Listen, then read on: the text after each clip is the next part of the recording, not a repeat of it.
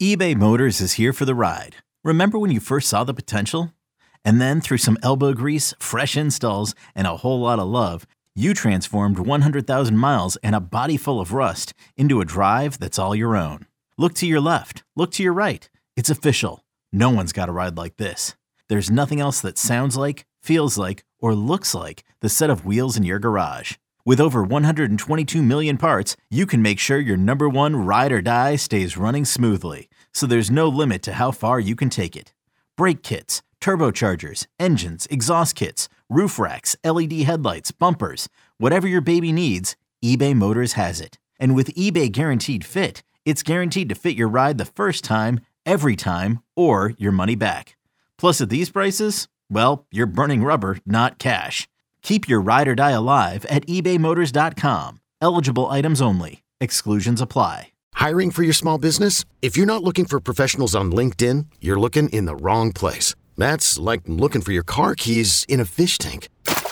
LinkedIn helps you hire professionals you can't find anywhere else, even those who aren't actively searching for a new job but might be open to the perfect role. In a given month, over 70% of LinkedIn users don't even visit other leading job sites. So start looking in the right place. With LinkedIn, you can hire professionals like a professional. Post your free job on linkedin.com/recommend today. Introducing the two-way V4, where groundbreaking fuel cell technology meets fresh foam cushioning for the ultimate performance. With fuel cell, each step feels explosive, delivering unparalleled energy return. Paired with fresh foam, experience maximum comfort throughout the game. Its lightweight textile upper offers support and breathability without sacrificing agility. Whether you're hitting the clutch shot or locking down the opposition, the two-way V4 gives you the tools to play at a high level. Learn more and purchase the two-way for yourself at newbalance.com. Welcome back into the Lions 24/7 podcast. It's a pregame edition. We've got another Big Ten matchup to look toward. Penn State hitting the road again in Big Ten play to take on the Maryland Terrapins down in College Park. 3:30 p.m. kickoff time here on Saturday. Daniel Gallen, Mark Brennan will be present for all the action inside that press box. They will join us here on the podcast momentarily to break down what we have learned about these Nittany Lions through another game week here in Happy Valley. But we actually begin this episode with a closer look at Maryland, a team that really started off hot. We projected this as a potential top 25 matchup really coming into October. Now that we've arrived in November, things look a little bit different down there in College Park. And for perspective on that, we bring in longtime 24/7 Sports Maryland insider Jeff Ehrman. Jeff, welcome back to the show. Tyler, thanks for having me again. Well, you phrased it as a tale of two seasons when you sent us some answers to questions for our website piece at lions247.com. And can you kind of tell us about that first season, the one that featured the 5-0 start and the second half lead over the Buckeyes in Columbus at Ohio State? And then we'll pick up the pieces on what has happened since then. Yeah, so the 5-0 start, was impressive at face value. A couple of the games they didn't play all that well, but the bottom line was that it was against very weak competition. None of those teams turned out to be good teams. Virginia, they played Michigan State right in the middle of all their controversy with Mel Tucker. And so after they got through that really soft early slate of games, they go out to Ohio State, like you said, play really well early, take control of the game, get a 10-0 lead. And then Talia Tungavailoa throws a pick six that turns that game around, and that game kind of turns the whole season around in a bad way. And they lose back-to-back weeks, both times as 2 touchdown favorites against Illinois and Northwestern. So you can't this season with more conversion, more diverse, I should say, results in the first half, second half, but it's not utterly shocking. We all knew the first half of the schedule was going to be soft, and the second half was going to be more challenging. Well, Jeff, I feel like I don't know if it's annual, but there's a sense that Maryland's get off to these hot starts. They flirt with the top 25. Maybe they crack the top 25. The excitement brews. And then by the time you look up in mid-November, it's a different story. Maybe last year they piled up more wins than we've been accustomed to. But does it feel like this is kind of far too familiar right now for Maryland fans? 100% it does. That's been kind of the, when you talk to fans about why they don't go to the game, that's usually the number one reason, is that every time the team looks like it's doing well and off to a good start, Penn State or Michigan, Ohio State, whoever it is, comes in and it's a bloodbath. And so that's turned off some fans. So they were hoping this year would be different. Instead, it's been almost it's been a more extreme version of that trend this year because of the teams they've lost to. Past years, they took the blowouts against Penn State and the others, but they weren't losing to teams like Illinois and Northwestern. So in that case, it's actually worse, kind of compounds that general negative sentiment in the fan base. So they really need to get it turned around, if not this Saturday, then soon. Mike Locksley's year 5 now. We've talked about it a little bit here in terms of where can they take that next step in the Big Ten, and that doesn't get any more or any less complicated next year when the conference is going to expand and get rid of those divisions. But part of my cat walking by us here. But 8 wins last season, 5-0 start, and now 3-game slide. And you look ahead at what November presents for Maryland. Penn State here coming to town. You've got trips to Nebraska and Rutgers coming up. Those teams are playing certainly better here in 2023 than we've seen in recent seasons. And then Maryland still has Michigan on the schedule. So in your opinion, what needs to happen here in November for Mike Locksley to kind of save face here in year 5 and prevent it from looking like a significant step backward? Yeah, I mean, the biggest emergency goal is just win a game. Win any of the remaining 4 games. Get bowl eligible, because if you start 5-0 and then you lose 7 in a row and don't make a bowl, that's catastrophic for anybody, regardless of the situation. After that, obviously the thing all along has been the same: beat Ohio State, Penn State, or Michigan. Just give the fans something to celebrate with a win over one of those 3.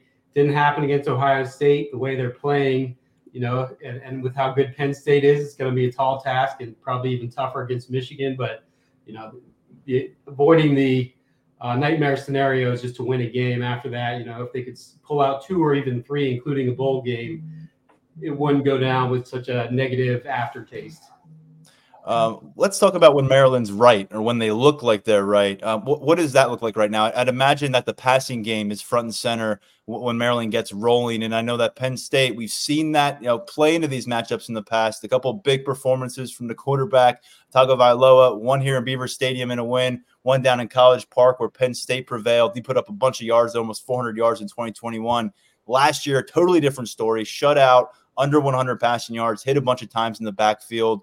Talk about where he's at right now, because it feels like he is the spearhead, whether things are going right or whether things are going wrong.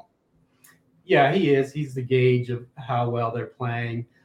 You're right. The passing game is going to have to thrive. I mean, Penn State's defense is great all around, but if you're looking for a deficiency, you can get more yards per play throwing the ball against them than you can rushing. And Maryland's running game hasn't been very consistent, so that tells you they're going to have to get something going in the passing game.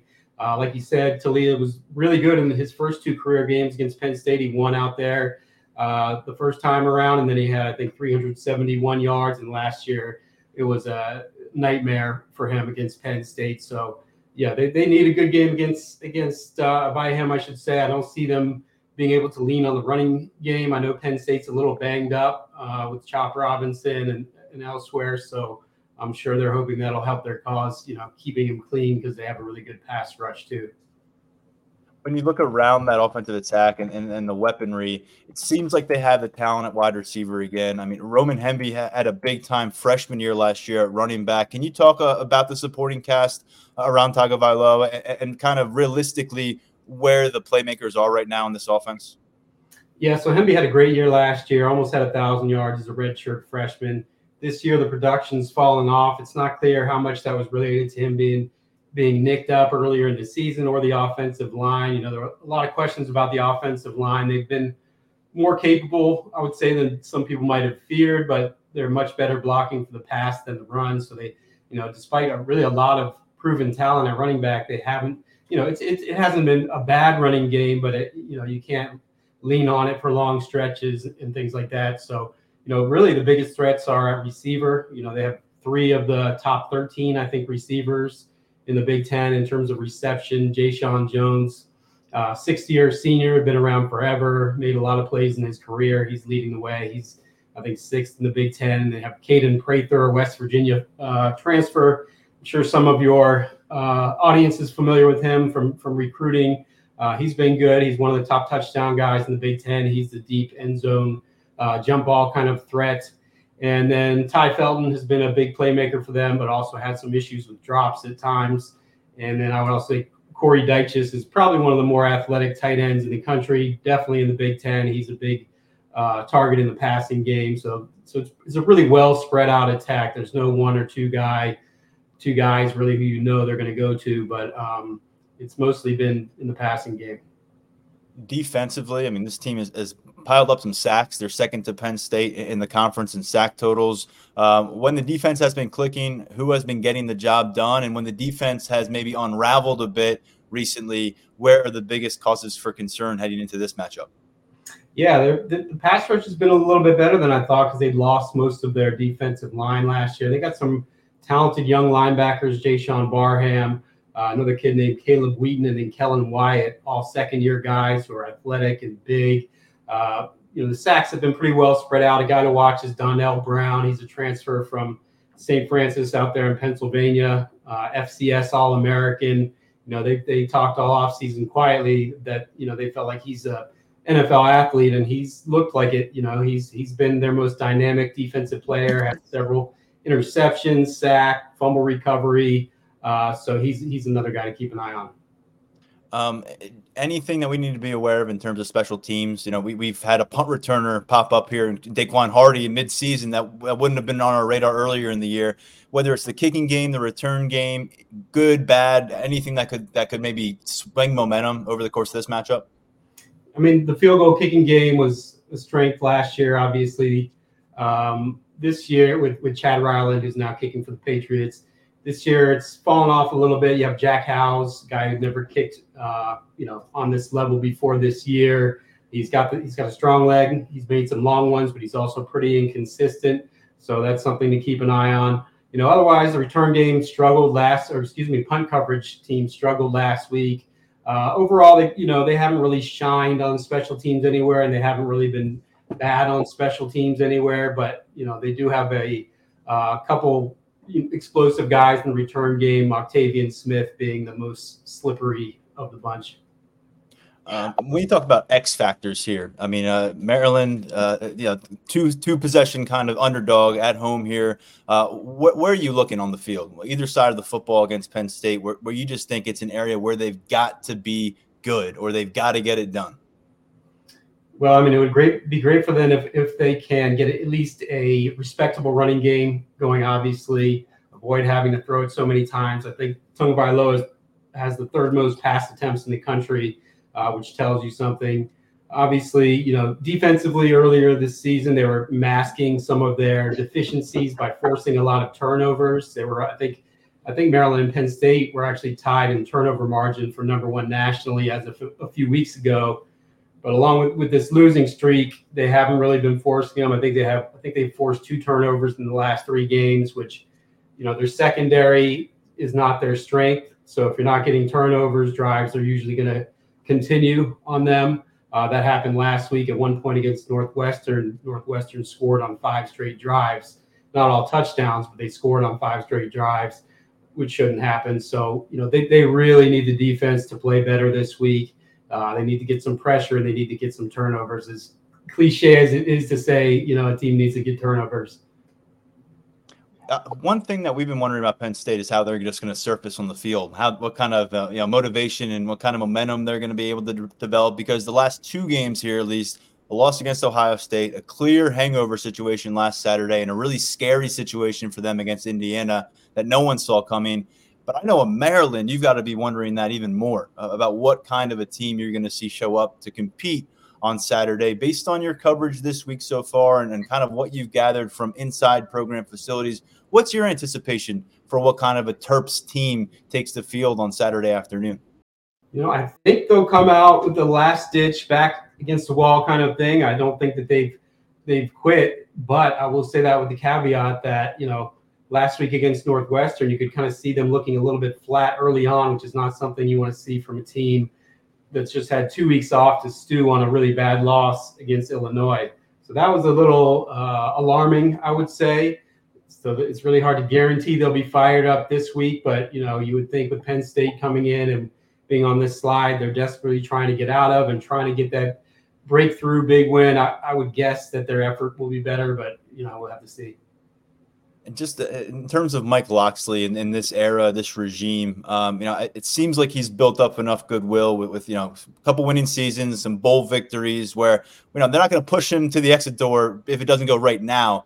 But if it doesn't really kind of get back on track here in November, how much pressure is going to be on this coaching staff, starting with the head man, moving into the winter? Yeah, I think that's it. People keep asking me if he's going to get fired. I don't think there's any chance he's going to get fired. He's built up too much goodwill, both as being part of the Maryland community for about 30 years. This is his third stint on the staff there. And he grew up a Maryland fan. He's just a Maryland guy. So he has that going for him. And he's also, the past 2 years, they've won a bowl game both years, and they won 15 games combined, which might not sound like a lot, but considering the struggles they'd had, and they hadn't done either one of those things in about 15 years. So you're not going to turn around and boot a guy who's doing that. At the same time, if you were to start 5-0 and then lose 7 in a row, or even if you go 6-6 or 6-7, but especially 5-7, there will be pressure heading into next year. Focused here on this Saturday, would love to hear what you think ultimately, how this one plays out down in College Park, and what we get for a final score.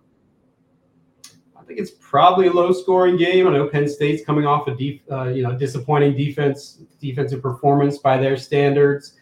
Maryland is too. Like I said, should be playing with that kind of desperation. So I don't think it'll be a shootout. I'm thinking something in the range of Penn State 27, Maryland 21, somewhere there. But it's really hard to guess, because with this Maryland team, we still don't know necessarily who they are after what happened in the first half of the season and the past few games, and whether they have it in them to bounce back. So it'll be interesting. Jeff Herman, longtime Maryland reporter here at Lions 24/7, at 24/7 Sports, and we appreciate him hopping on Lions 24/7 podcast for each of these game weeks when it comes due. We appreciate it, Jeff. Enjoy the coverage for the rest of the week, and we'll talk to you real soon. Sounds good. Thanks for having me, Tyler. Let's shift gears and get into the Penn State conversation now on our pregame podcast. We've got Daniel Gallen and Mark Brennan joining me. We were all at the practice field at team facilities on Wednesday evening, per usual, following our look at Penn State practice. We heard from James Franklin. We caught up with a few members of the roster as well. So we're ready to empty the notebook. We actually just had a conversation with Ty Howell, who's the tight ends coach for Penn State, former Nittany Lions offensive lineman. So all of our availability is concluded. We got a few more things to write, get over to the site between now and 3:30 p.m. kickoff. These guys will be down there on location inside the stadium. And Mark, we'll begin with you. We had a chance to hear from James Franklin as usual after practice. We'll talk about some of our observations that do involve player availability, some injury updates. But James Franklin, toward the end there, discussed kind of some frustrations, I think, about the noise around his program and a lot of, I guess, the holes that are being poked externally into Penn State right now based on a less than stellar performance against Indiana that followed a frustrating loss against Ohio State. And the one thing that really stuck out to me from a 5-minute, kind of answer here from James Franklin was, I won't apologize for winning. I think that kind of summed it up pretty well. What's your sense of where this team is right now, the first week of November? And often we try to take that pulse through the head coach.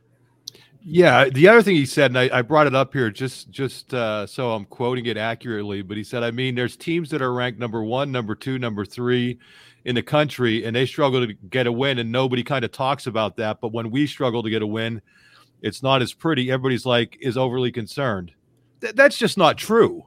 If the number 1, number 2, or number 3 team in the country struggled against Indiana the way Penn State did, fans would be going ballistic at those schools too, right? It's and I don't blame James Franklin for not understanding that or not knowing that, because you can't expect him to keep the pulse on the fan response at every school across the nation. But this isn't something that's unique to Penn State. Just look at what Dabo Swinney just went through and the diatribe he went on, recently against Tyler from Spartanburg. So I think he's looking at that not quite in the right way. And the other thing that I would say is you got to be real careful when you're going into this territory, because the alternative is fans don't care. And I have covered teams at Penn State, not necessarily football teams. Well, I did cover some football teams in the early 2000s where fans stopped caring. But, I've covered hoops long enough where there have been years where fans just don't care, where if you lose a game, they don't care. And that's when you're in trouble. So I don't buy that. I don't think Penn State is any different than any other school that has high expectations. And if you don't want to, if you're not setting your expectations high, don't be, or if you are setting your expectations high, don't be upset when your fans get upset when it looks like you're not quite reaching those expectations. And listen, that Indiana game didn't happen in a vacuum. I mean, it was coming off of another disappointing loss to Ohio State. So I have a lot of respect for James Franklin, and I think he's a super, super intelligent person.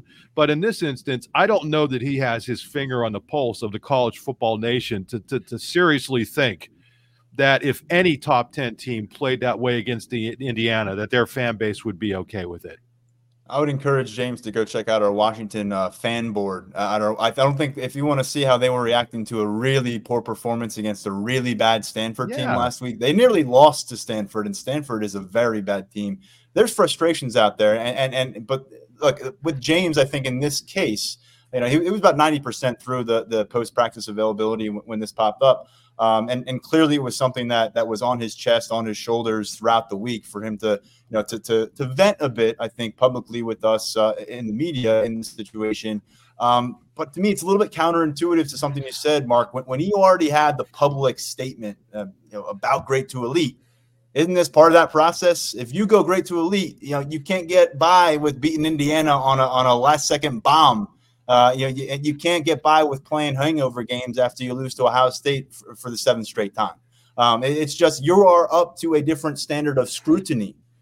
Maryland, their fans are – who knows what kind of fans are going to show up. The apathetic fans might show up, if at all, to that stadium. If Penn State loses a few in a row, they're going to show up to the stadium and boo James Franklin. This is a passionate fan base. And I just think that this was interesting to me a little bit, peeling back the curtain, that – he certainly felt slighted, or he felt like he needed to defend his team because maybe he just felt like they weren't getting the attention for the win, and versus people kind of treating it as a second consecutive loss or some kind of deflating situation. This stemmed from a question, Daniel, as you know, about whether he felt the last couple of weeks galvanized this team, which I thought, you could ask that question. We've had those kind of conversations with players on the roster, and the guys like Devon Ellie's telling us about the open, honest, uncomfortable kind of conversations they've had, and James Franklin has hinted at that as well. What do you make of this from James? Again, 5 minutes uninterrupted, a couple days ahead of a Big Ten matchup, and it's a team that still has everything to gain here in November. Daniel? Well, I thought Mark made a great point about the alternative. I mean, people at Penn State care. And you look at what some of your other options are and different fan bases, and Maryland is the perfect example. I was going through some audio and video of their players talking this week, and the players got asked about what kind of crowd they think that they'll have in College Park on Saturday. Someone said that they're expecting a great crowd because Big Ten matchup, number 9 ranked team coming in. This is a game that the Maryland fan base gets up for. But then another player, the defensive back, Bo Grade, said, if people show up, they're going to show up. But if they don't show up, it's their fault for losing 3 straight games. So it's an interesting spot to be in because, it's also just part of the job at Penn State. Having this much scrutiny, having this much attention, factoring into great to elite, and having 100,000 people in the stadium on a noon game on Halloween weekend, the weekend after you lose, your biggest game of the year so far. I think that is that part of it is kind of interesting, but I think that it was probably something that was on James Franklin's mind for a while this week. I think that every once in a while he kind of waits for a question that gets asked that he can free associate a little bit to kind of get to where he wants to go.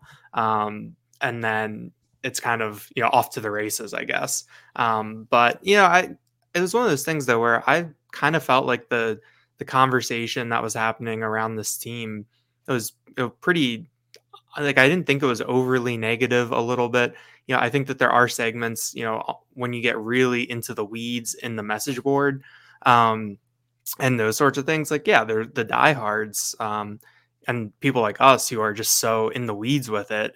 And Twitter. I mean, Yeah, if you want to yeah. go look at Twitter, you're going to find whatever you need to find. That too. But when you look at the national perspective, I mean, Penn State went up a spot in the AP poll and the coaches poll. I don't really think that their national perception has changed that much. I think that maybe they got hurt a little bit in the college football playoff rankings. And I think that their start there at number 11 and what's ahead of them, that kind of creates a little bit of a rockier road for Penn State to get to the New Year's Six, much less the college football playoff. But every once in a while, James Franklin, I think, just needs to get something off his chest. I mean, these media sessions are, they're for us, but sometimes they can also be for him, to give him the opportunity to, talk through some things, to get some stuff out there, work on it, get whatever message he wants out there. And I think he found kind of the door was opened a little bit, and he was able to walk through. But I think in talking to the players this week, that question about being galvanized by that sort of game, I think that this team, there's a lot of veterans, and even the young guys on the team have played a lot of football. So I don't necessarily think that there's so much a galvanizing thing coming out of the Indiana game. I think that the players are just very much like, yeah, this is life in the Big Ten. They knew that stuff like this can happen. They knew that they can be in for a tough game. I think you look at the defense, and we talked about how they'd been playing at such a high level. And you talk about complementary football. For the first half of the season, the defense was really the complement to the offense, because the offense was the one that would be shaky here or there, and the defense would keep things in, kind of there until the offense figured it out and could go. This was the game where the defense needed the offense. And I think that the players that we talked to this week just kind of had a pretty holistic view of everything that's going on. We did hear the phrase "wake up call" though from Curtis Jacobs, so I think that there is something to be said, and some of what Devon Ellis said, and I think you can just pick it up. There's an urgency involved here as they get into November. And I don't think they felt like they put out their best film, and on either side of the football last Saturday, and certainly not on the offensive side of the football the Saturday before that. And so ultimately, it doesn't always seem to stem from the Ohio State matchup. When it's last year after the Ohio State matchup, it's the press conference before we get into November about, or actually the start of November, is Sean Clifford still a starting quarterback? That's a press conference where there's something different in the air. They go out and they win the next 5 games. In fact, they win the next 11 games when you talk about everything they've done. And then they run to Ohio State again. And then here we are, and there's just something a little bit different in the air. And then James got to get this off his chest. So feels like the pressure is built up a little bit in a way that it hasn't been built up since last year, that first week of November, after the second loss against Ohio State. The difference here is they've only got 1 loss, and they've still got Michigan on the schedule. And so, Mark, here, looking at Maryland matchup, Penn State's biggest remedy for them, for the fan base, for James Franklin, would be to go down there and pound the Terps with authority. Not let them linger, not start the game slow, but they've got to go actually do it and execute it. To me, that's kind of the cure-all right now that can get you rolling towards Michigan. Yeah, one last thing about the Indiana game. In a week and a half, nobody's even going to remember that game was even played. You know what I mean? Like, that is going to be so far from and no matter what happens the next 2 weeks. But in a week and a half, once they get through that Michigan game, no matter what happens in that game, nobody's going to even remember that Indiana game. But with respect to Maryland, yeah, I mean, I think the thing that came out of the Indiana game, and you don't want to put yourself in that position, and you don't want to, I think anybody who was suggesting that Drew Aller throwing an interception was somehow a good thing. No, that wasn't a good thing. And it wasn't a good thing that the defense didn't play well. But I think they showed themselves, all of them, offense, defense, special teams, you name it, that if they are in a tight spot, they can pull out a game by making clutch plays. So you can do that now. But I agree with you. I think if they go down, and especially the defense, I think the defense, to me, I think we could chalk that up as an aberration against Indiana. A part of that hangover, a unit that's been playing really, really well all season and just didn't quite have it that day. And that's going to be the thing that sticks out to me, because I think if that defense comes out and plays at the level it's capable of playing, it's not really going to matter what the offense does, because the defense will give the offense enough opportunities to score enough points to beat a Maryland. So that's why when I'm looking at this game, listen, it'd be great if for Penn State, if they could get the ground game going, if Drew Aller keeps showing confidence, if the deep ball becomes more of it because, they have all this mojo off of the Indiana game. But to me, this team is about what this defense is able to do.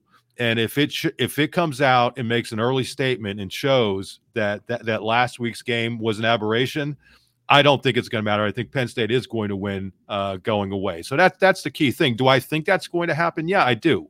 Because again, what we've seen against this from this defense, even against a really good Ohio State team, is that it can play at an elite level.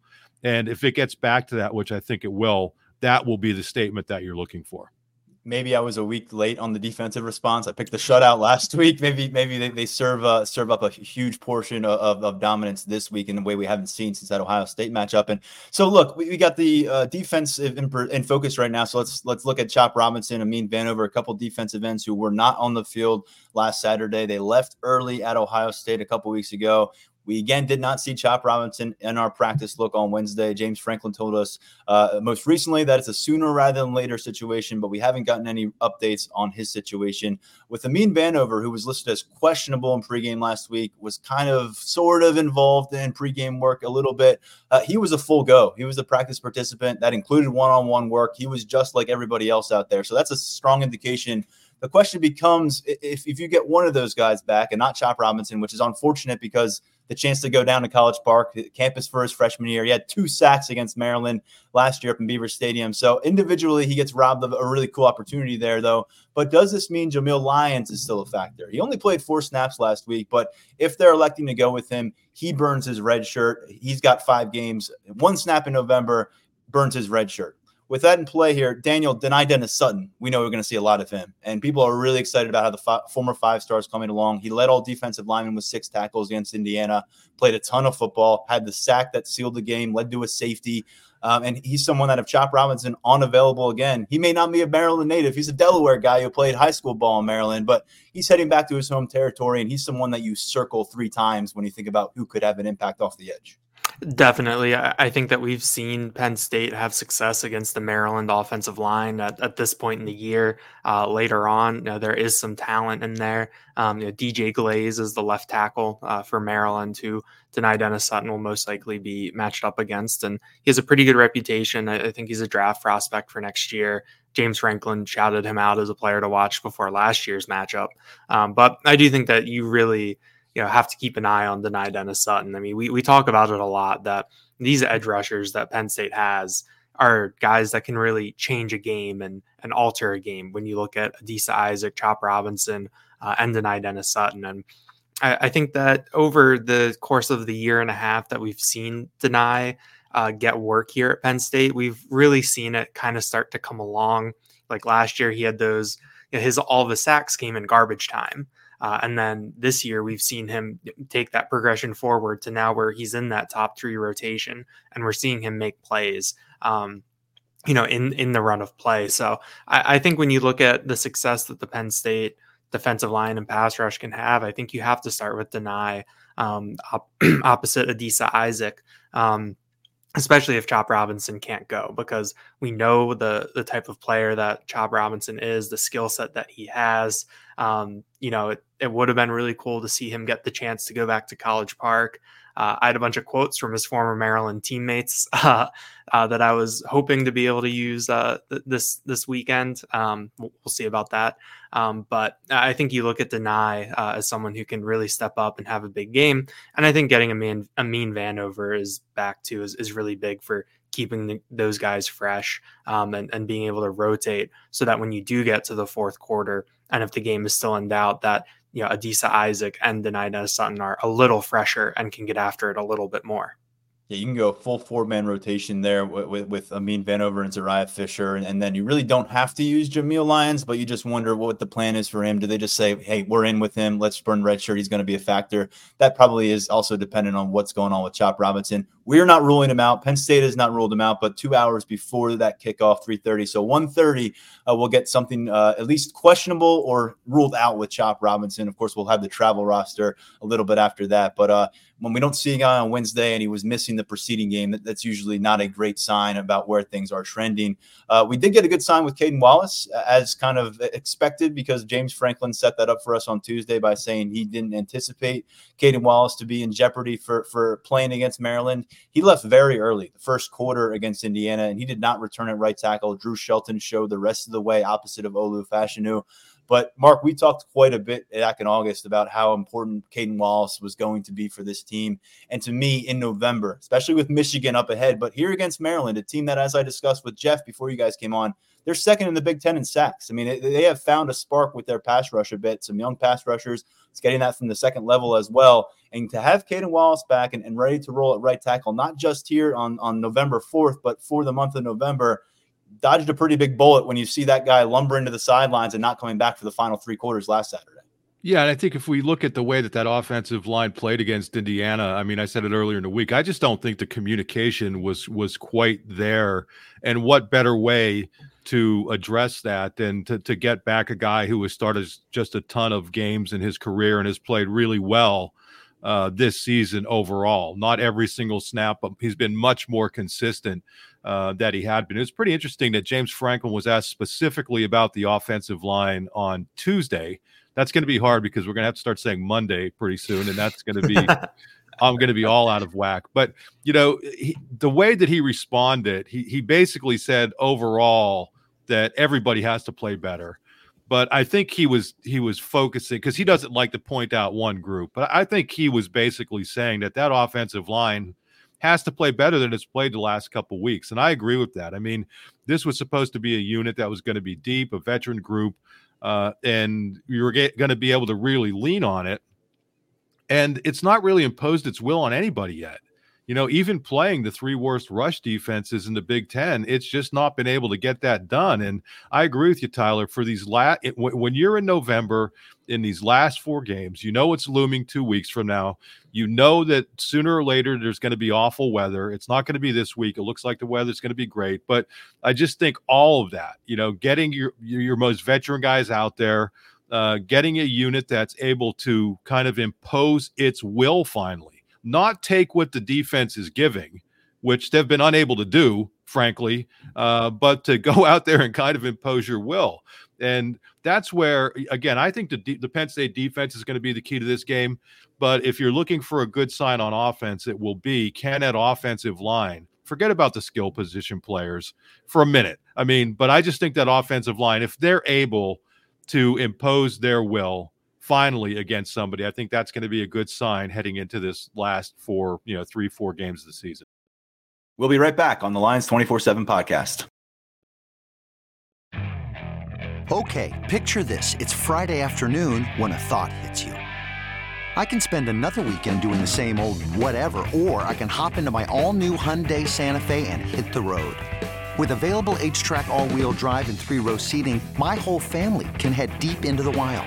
Conquer the weekend in the all-new Hyundai Santa Fe. Visit HyundaiUSA.com or call 562-314-4603 for more details. Hyundai, there's joy in every journey. Selling a little or a lot? Shopify helps you do your thing, however you cha-ching. Shopify is the global commerce platform that helps you sell at every stage of your business. From the launch your online shop stage, to the first real-life store stage, all the way to the did we just hit 1 million orders stage. Shopify's here to help you grow. Whether you're selling scented soap or offering outdoor outfits, Shopify helps you sell everywhere. From their all-in-one e-commerce platform to their in-person POS system, wherever and whatever you're selling, Shopify's got you covered. Shopify helps you turn browsers into buyers with the internet's best converting checkout. 15% better on average compared to other leading commerce platforms. And sell more with less effort thanks to Shopify Magic, your AI-powered all-star. Shopify powers 10% of all e-commerce in the US. And Shopify is the global force behind Allbirds, Rothy's, and Brooklinen, and millions of other entrepreneurs of every size across 175 countries. Plus, Shopify's award-winning 24/7 help is there to support your success every step of the way. Because businesses that grow, grow with Shopify. Sign up for a $1 per month trial period at shopify.com/Odyssey Podcast, all lowercase. Go to shopify.com/Odyssey Podcast now to grow your business, no matter what stage you're in. Shopify.com/Odyssey Podcast. This episode is brought to you by Progressive Insurance. Whether you love true crime or comedy, celebrity interviews or news, you call the shots on what's in your podcast queue. And guess what? Now you can call them on your auto insurance too with the Name Your Price tool from Progressive. It works just the way it sounds. You tell Progressive how much you want to pay for car insurance, and they'll show you coverage options that fit your budget. Get your quote today at Progressive.com to join the over 28 million drivers who trust Progressive. Progressive Casualty Insurance Company and Affiliates. Price and coverage match limited by state law. James Franklin did say that we will see Drew Shelton involved. We did not see Drew Shelton against Ohio State. It was just the 5 starting offensive linemen. That was also an occasion in Columbus where you did not have J.B. Nelson available except for an emergency situation, according to Franklin. Nelson came back into play last week, played 40-plus snaps, was back as a member of that guard rotation. Maybe he's back in the starting lineup this week at left guard, but him, Vega Ioane, Salim Wormley, all going to be rotating again on the interior. Let's get over to those skill positions. And fellas, we made it 35-plus minutes here of recording without talking receivers. And I think that's okay because we've addressed that position so much of late here on the podcast, but it is a pressing issue. And it's time to figure out what they've got for the final month of the season. Harrison Wallace was not present during our portion of practice that we were involved at. Not necessarily a surprise, considering he had a sling on his right arm after his exit against Indiana. So a guy that, again, we've spent a lot of time with Harrison Wallace. Been well documented that he has been viewed as the number 2 co-starter next to Keandre Lambert-Smith for quite some time. His availability has been a question mark here for much of the season for one reason or another, a couple different injuries. But even when available, still averaging about 4 catches for 40 yards in those games. So not on the field as of now. Doesn't look like he'll be on the field against Maryland. We'll talk about long-term next week with Harrison Wallace. And this is where you look over at Dante Cephas. So we had a chance to meet with Daniel on Wednesday night at Penn State's practice facilities. It was our first time since that first week of August, back a media day in the preseason. So there was a lot to catch up on with Cephas. And before we got Dante Cephas, I brought his name up to James Franklin and, said 3 months on the field now for you guys. What's the progress report? Franklin talked about the comfort level increasing, and he made an interesting correlation, I thought, to junior college pickups. And he said about how it can take till about the second half of that season where they find their footing and really are just going through the process seamlessly. And then you get a second year with those guys, and that's where you can really get the value. And it's interesting that he brought the second year because, as we know, Dante Cephas, because of the COVID year, has the ability to come back to Penn State in 2024. But Daniel, they're putting this guy up in front of us, putting the cameras and microphones in his face. They got him out for 40 snaps there last week. We hadn't seen much of him. He started a couple games, but do you get the sense that it's go for launch time and Dante Cephas is either going to flourish or fail in front of us here in November? I mean, if there's no better time to be go for launch than now. I mean, it's been, we're 2 months into the season, 3 months if you include August, and for, being the really high profile transfer, there's not really, much to show for it.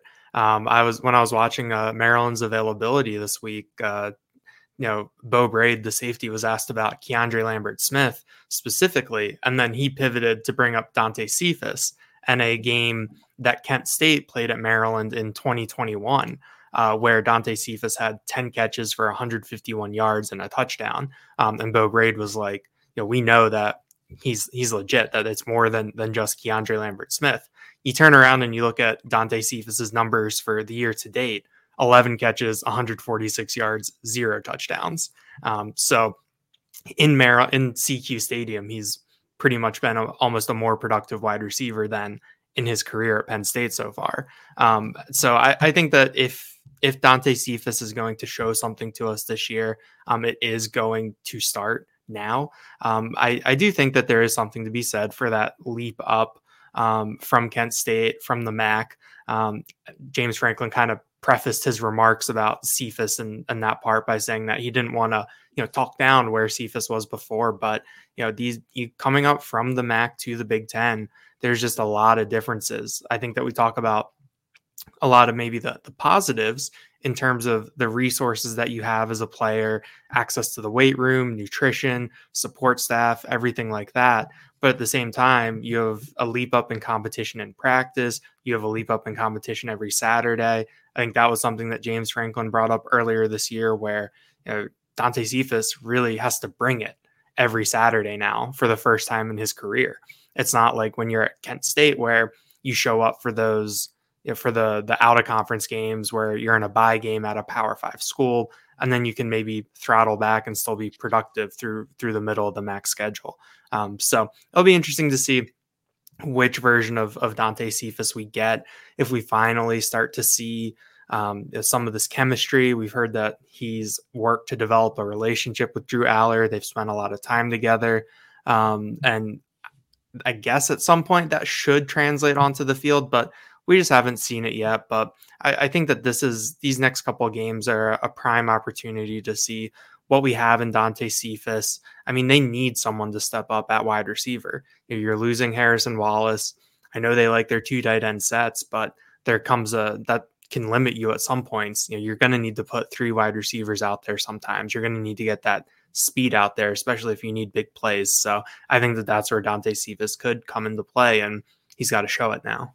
Cephas, the last couple seasons at Kent State, 130 total catches, just shy of 2,000 total receiving yards, 12 touchdowns.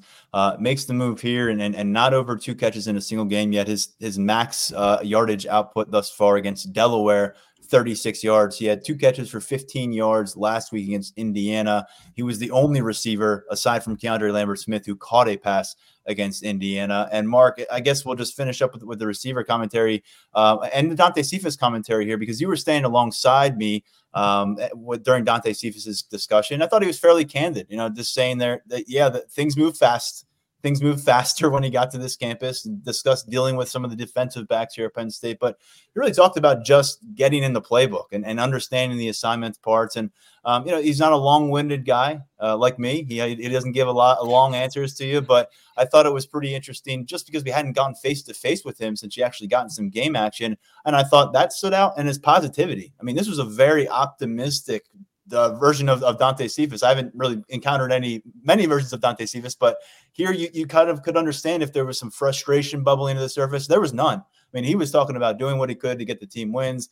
He says that the targets, the catches, they'll come when the time's right. So I came away pretty impressed with Dante Cephas' mindset right now, and he's a lifting partner with Drew Aller, and that's not by mistake by the Penn State staff. And it just feels like everything's set up here.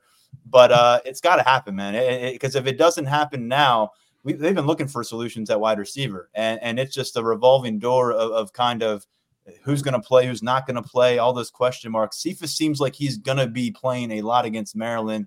What do you make of his situation and overall what we've got beyond Keandre Lambert-Smith here on the start of November? Yeah, I think you hit on it. The interesting thing about Cephas, and I have video of that. I should post some of it so people get to know him a little bit, and I apologize for not doing that sooner. But you remember, like, every photo we had of him, like in the summer and preseason camp, he was like mean mugging. He looked like he was angry about something. And then it was pretty cool because then you get to talk to him and he's like, that's not who he is whatsoever. And I don't think he could have carried himself any better in everything that we were asking him, because he was asked some pretty direct questions. How difficult is it? How difficult was it when you weren't able to have the kind of production that you probably hoped you had, or you would have early in the season? And he was just like a team first guy, had a smile on his face, and I think carried himself extremely well. So this is a great opportunity for him. He had opportunities earlier in the season where he made a couple of starts and it didn't necessarily translate into big numbers.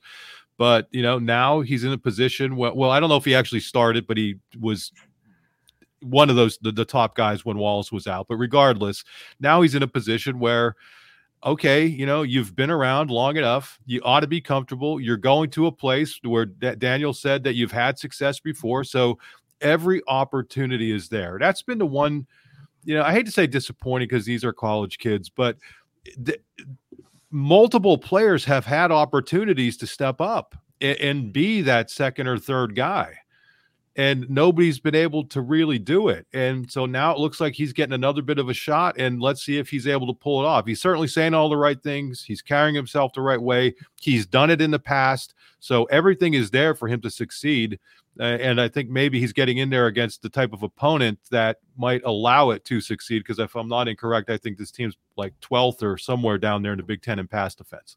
I'm curious if there's like a case of whiplash here from Malik McClain going from like no usage to 60 snaps, and if he gets throttled back to like very minimum usage again. Because obviously he was in the game plan against Indiana, he was the understudy to Harrison Wallace, and that's the route they took. Just really curious to see what his role looks like. One target in those 60 snaps against Indiana for the Florida State transfer. And then we talked so much, the second-year receivers, any of them, even going to get some run this time. We didn't see any of them involved last week, but Caden Saunders, Omari Evans, even Christian Driver, a guy like Anthony Ivy, will any of them come bubble up to the surface in the wide receiver situation against Maryland? That's just a question that we'll get answered on Saturday afternoon. Fortunately for this offense, Daniel, the tight ends have been productive, and we haven't seen a singular virtuoso season for any of these guys, but Tyler Warren has jumped up and caught a bunch of touchdowns. He's among Big Ten leaders. Theo Johnson has really started to heat up here in the second half of the season, much like he did last year, getting vertical on some plays. Khalil Dinkins has caught a couple fourth down touchdowns, and collectively, Penn State puts out a graphic, and I think it's a pretty good one today, so I'm going to mention it here on the podcast. They lead the nation in tight end touchdowns. That's 10 of them. I believe they were right around there last year, pretty deep into the season too. So what do you think that this room can do for them? That you mentioned there's some limitations if you go two tight ends, or certainly three tight ends involved, but Theo Johnson to me still feels like the guy, and Tyler Warren has proven it, but Theo Johnson can ignite something for this team moving into November. I think that in some of the ways that I looked at it, at least coming into the year, when you talk about those two tight end sets, I kind of looked at it as if Theo Johnson is out there, he could essentially be a third wide receiver based on what we've seen from him with his ability to make big plays, to pick up big chunks of yardage, and his combination of athleticism and speed and size and everything. He got off to kind of a quiet start, but I think these past couple of weeks, we've started to see a little bit more of the Theo Johnson that I think we thought we would see. He had 4 catches, 66 yards, 2 touchdowns against UMass, had a big 30-plus yard catch against Ohio State, and then made that really nice play on the touchdown catch against Indiana last weekend where he went up, fought through it, and got the ball. So yeah, I think that this group can really help you move the ball. I think that they've done a good job this year of keeping Penn State on schedule. Some of those longer drives, I think that Tyler Warren has been really reliable when it comes to third downs, and when Drew Aller is looking to move the chains and isn't necessarily looking downfield. But I think the key now is for this tight end group to help you get some of those bigger plays, for Theo Johnson to be able to pick up 15, 20 yards. I mean, even Tyler Warren, we were talking to Ty Howell earlier today, and Ty Howell was talking about Tyler Warren's toughness, his basketball background, his kind of spatial awareness, that he has these sorts of traits that I think can help you move the ball and pick up bigger chunks of yardage. So maybe seeing a little bit more of that. But I think that this group has been really reliable. I felt that Brenton Strange was going to be one of the more under the radar or underrated losses coming out of last year, given what he did in the run game and the pass game. I think that they've done a decent job, trying to make up for his absence. But I think that with the way that the wide receivers have been playing this year, I know we're talking about needing to see the wide receivers step up, but I think that this is where the tight ends can really kick it into gear, because what we've kind of talked about, there's no track record for the wide receivers outside of Keandre Lambert-Smith. We do have more of a track record for these tight ends, even going back beyond this year. So it might not be pretty. It might be kind of boggy, like a bogged down offense in terms of how it's moving the ball downfield. But I think that if these are the players that can help your offense move the ball, help your offense score points and win you games, you need to feed them a little bit more now and try to get them involved, and try to get them involved in ways that will help you get bigger plays. I think that that's something that, once we get to my bold prediction, I'll talk a little more about it. But I think we can see a little bit more from these guys. Yeah, perhaps a sense of deja vu with Theo Johnson, who was very quiet as a pass target through the bye week last year and then erupted in a big way for the second half of the season. Ended up leading the team with about 16 yards per catch on the year at the tight end position. Through the first 3 games this season, he had 4 catches for 46 yards. In the last 5 games, he has 16 catches, 181 yards, 3 touchdowns. Key component of this thing for November. But we talked about the pass targets. We talked about the offensive line a bit, Mark, about the man, the trigger man, Drew Aller. I mean, it's a showtime now. It feels like, for better or worse, based on what we have learned and not seen, quite frankly, from the ground game, that Drew Aller really does have the keys to this offense. And if they want to go out and win 4 games here in November and get to 11-1 and really make their case, he's going to help. He's going to have to lead the way offensively. We heard something really interesting from Salim Wormley this week. Very colorful language, actually, about the colorful language that Drew Aller is using these days, just about how much more authoritative and in command he is. I'd imagine a moment like the one he experienced late in Indiana, a crunch time success, is going to be a good feather in his cap for his confidence and for his ability to direct this offense. But, Mark, it's time to learn a lot about the sophomore quarterback. The kid gloves have to come off. I think they've been off for a while now, but 19 touchdowns, 1 turnover, 4 games ahead of him to really write the narrative about how people are going to remember his first season as Penn State starting quarterback.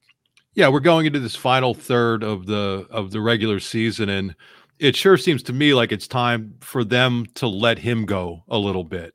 I completely understand what the coaching staff wanted to do. When you have a young quarterback, to get him in a position, Franklin addressed this earlier in the year with the chuck it comments, but it's very difficult to teach these guys to be willing to play it safe, to not take chances all the time. But I think there's a balancing act, and maybe that play to Keandre Lambert-Smith is the one that gives him a little bit more confidence, and maybe the coaching staff more confidence for him to take a more chances here and there, because I think he'll be better if he is able to do that. And even if it comes at the expense of an occasional interception, we've seen that he could bounce back from that at this point. So I'm really anxious to see if they allow him to do more stuff down the middle of the field, where you're maybe throwing it into harm's way. Trust his arm strength. Take some deeper shots, even if it's picked off way down the field, it ends up being the same as a punt. I'm not saying just go all crazy willy-nilly, but we see the talent that this kid has. And I think it's time to start showing more confidence in him, in his decision-making and what he's going to do, because ultimately, to be the best quarterback he's going to be, he can't be playing it safe the way he did to this point. That was good to this point of his development, but he's no longer a true sophomore. I mean, this guy is now a veteran quarterback. He started games in big-time atmospheres. He led a comeback. I mean, he has all these things going for him. And again, I think this would be a good opponent to allow him to kind of cut loose a little bit. Now, when you think about the ground game right now, I think to the point of Drew Aller, okay, now fact versus fiction, expectations versus reality, 2 months of sample size, and that's why we're saying now we're going to apply it to November.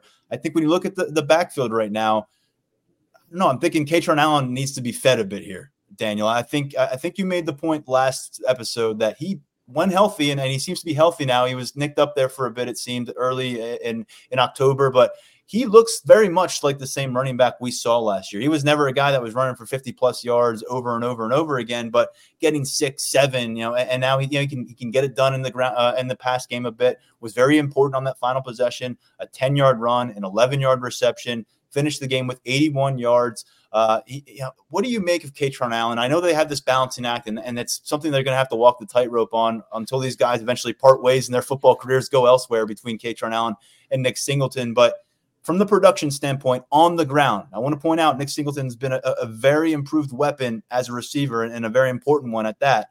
But on the ground right now, it just seems like Kaytron Allen consistently the more effective runner. And when James Franklin is harping on staying on schedule to set up manageable third downs, it seems like Kaytron Allen may be the answer there.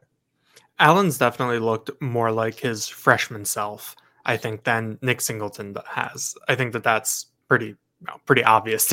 Not really an argument there, but I think that Kaytron Allen is the type of guy that in this sort of matchup where you're going up against a team that has been reeling for the past month, and that this is kind of they're going up into a do or die situation pretty much. And you can really lean on them. You can use this offensive line that maybe hasn't been as dominant as we thought it has been, but you can land a couple punches early through that ground game with that line, with a running back like Kaytron Allen, and then just kind of wear things down and, assert your control over the game. I think that that's an area where Kaytron Allen can play a very big role in just kind of dictating the tempo of the game, dictating the terms of the game, setting a tone for you. When you watch him run, I mean, he's still picking up those extra 2 or 3 yards after contact. I mean, he doesn't go down easy. He's always fighting forward. He's always looking for those extra kinds of yards. And I think one of the things that you remember from this Maryland team last year is that when you got into the second half of that game, those linebackers, those defensive backs, maybe some of those defensive linemen, they wanted nothing to do with tackling Nick Singleton. I think you think about his second touchdown run out of the tee where he just kind of dragged a guy in who was kind of sort of trying to tackle him, kind of trying to strip him, wasn't really committing either way. I think that that's something that really stands out about the identity of the team that you're going up against. And if you have Kaytron Allen, he's the type of running back that can really, really take advantage of that and do some damage. So, I think that, I don't know what the number is for Kaytron Allen in terms of carries. Maybe he gets up close to 20 again. Maybe it's an even split around 15 again. But I think that he is someone who can get a couple nice runs early, get into a rhythm, and then as the game goes on and Penn State theoretically asserts itself, he can really salt this game away at the end.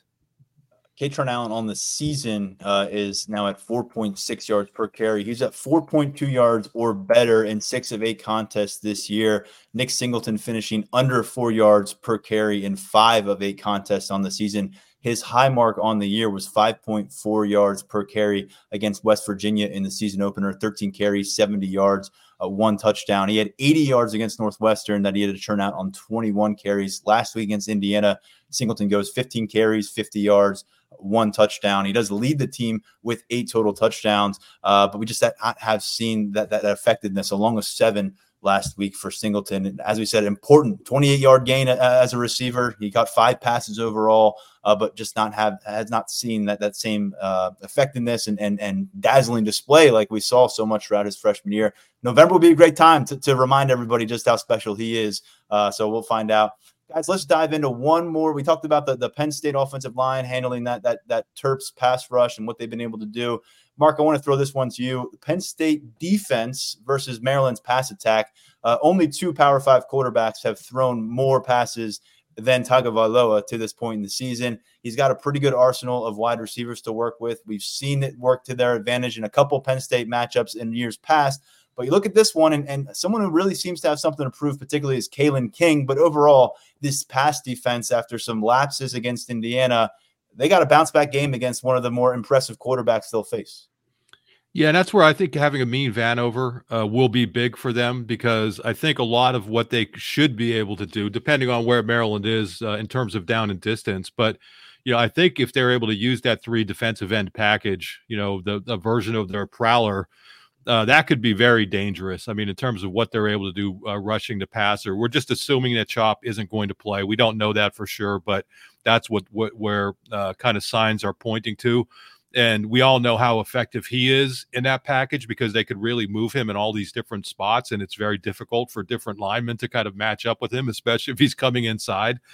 But I think if you have Amin Vanover, he's a guy who's played defensive end, he's played defensive tackle in his career, and that's going to give you the flexibility with Adisa Isaac and Denai Dennis Sutton on the outside of that. I think the depth that they have in the secondary plays well. You look at Maryland, as you mentioned, a very good passing team, not a tremendous rushing team. So I think a lot of those packages that Manny Diaz is able to use could be very effective if they are able to bounce back and not have some of the blown assignments that they had against Indiana, obviously. But I do think having Amin Vanover, if he's back, and short of him, I just don't know that Zariah Fisher can do some of those same types of things, or if he has a size, or maybe you would move Denai inside.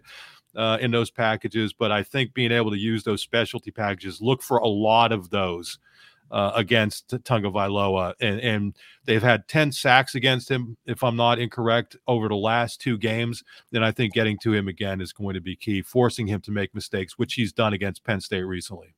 And from a personnel standpoint, something to keep tabs on here. Kobe King played as close to the level or close to the snap totals as we've seen as the starters in Curtis Jacobs and Abdul Carter. He was back in the starting lineup last week. We saw a couple weeks prior that Daquan Hardy was featured in the starting lineup. They went with 5 defensive backs for their first look, and we saw very little of Kobe King, who's been the starting middle linebacker. That changed in a big way. He played as much football as he has all season long alongside Abdul Carter and Curtis Jacobs last Saturday. So what does this defense show up and look like against Tua Tagovailoa down there? We'll find out. I think we're going to see more of Daquan Hardy, though, than we did last week, maybe as a punt returner as well. Let's get into our players to watch. And Mark, we'll begin with you. Daniel, you'll follow. Yeah, I'm going to go with the low-hanging fruit and say Dante Cephas. I just got a good vibe from him when we were talking to him. And as Daniel pointed out, I didn't realize that till yesterday when Daniel dug it up. But, 10 catches for 151 yards and a TD the last time he played at Maryland. I think he's due for a breakout. He's a guy that Penn State really needs to step up. I mean, we don't know how long Trey Wallace is going to be out. Did not look particularly good when his arm was in a sling. So to me, Dante Cephas is my player to watch. I think if he's able to do well, I think that's going to allow other people on offense to have less pressure on them. You just need a second viable option, at least in that wide receiver core. Even if you're playing so much 12 personnel, you just need somebody to take some of that pressure off. And I think he's the guy who can do it. Daniel? I'm going to go with Zane Durant, the defensive tackle. I think that he's come along really, really well over the course of the season. He had a really big game at Northwestern. He's made a couple of nice plays the past 2 weeks against Ohio State and Indiana. And I think that when you talk about not having Chop Robinson and maybe looking for a little bit more from the pass rush to make up for him, I think that Zane Durant is the type of player that can really help you there on the interior. We've heard really good things about his explosiveness, his twitchiness, has a little bit of a different body type on the interior. And I think that when you're talking about the Prowler package and what they're going to do without Chop, since they've been doing the 3 defensive ends, I mean, I think you put him in the middle of that.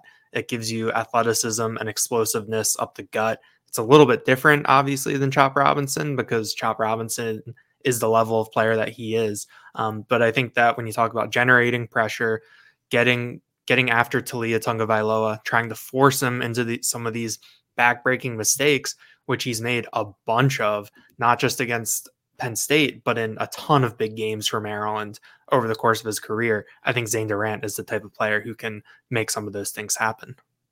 I'm going to go just pair 2 people in one, but bear with me. I'm going to fuse it and say special teams returner. So Daquan Hardy, punt returner, Nick Singleton. I just spoke about how Singleton hasn't been able to find that spark on the ground, and it's been frustrating for everybody, and no one more than him, I'm sure. But the ability to maybe get loose on a kickoff return. We heard from Jeff Erman. You look at the stat sheet last week, they gave up a 60-plus yard return against Northwestern in that close loss. It's been a bit of an issue for them on special teams over the course of this year. And so I'm thinking this seems like it's a plus for Penn State generally. So against Maryland, that should really work to your advantage. And what more would be beneficial for Drew Aller, a guy who's really struggled thus far to find his footing on the road, than getting set up with some short fields by the punt returner or kick returner spot? So I'll say Nick Singleton, Daquan Hardy.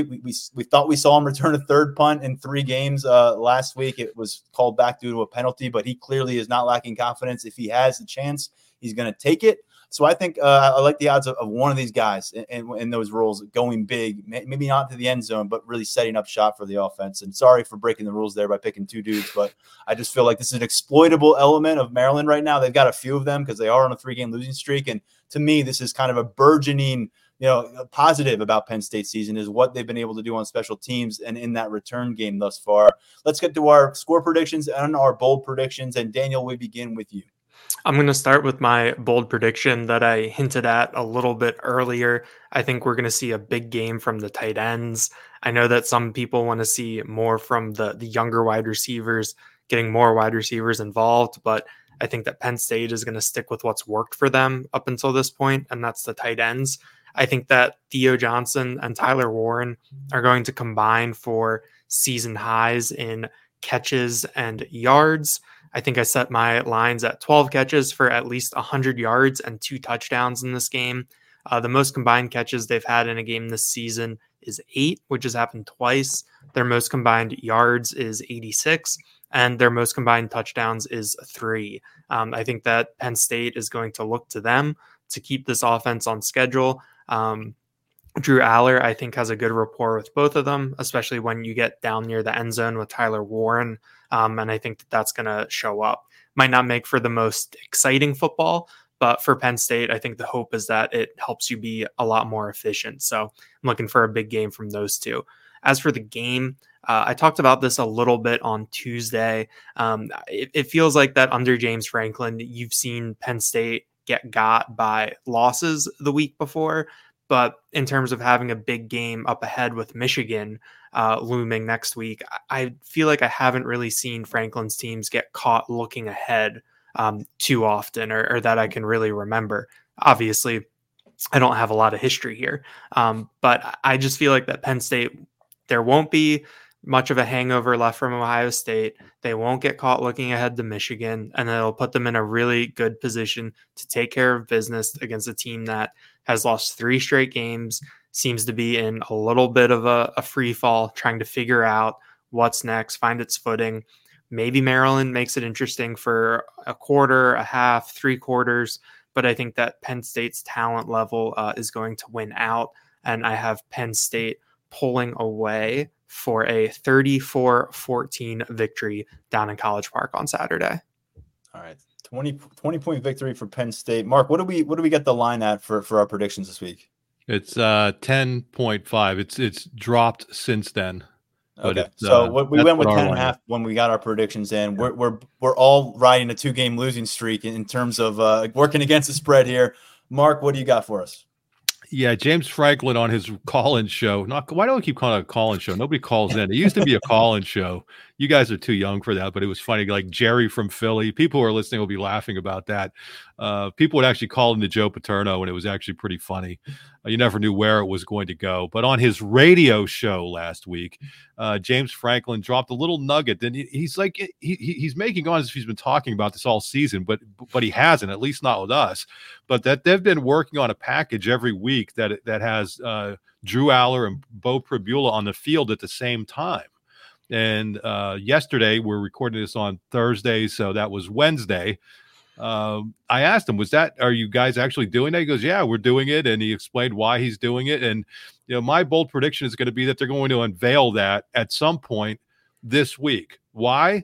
Because why would you be working on it all season if you're not going to put it on tape ahead of the Michigan game, right? I mean, if you're doing it, you might as well go ahead and throw it out there and give it a whirl. I'm anxious to see exactly how that will work.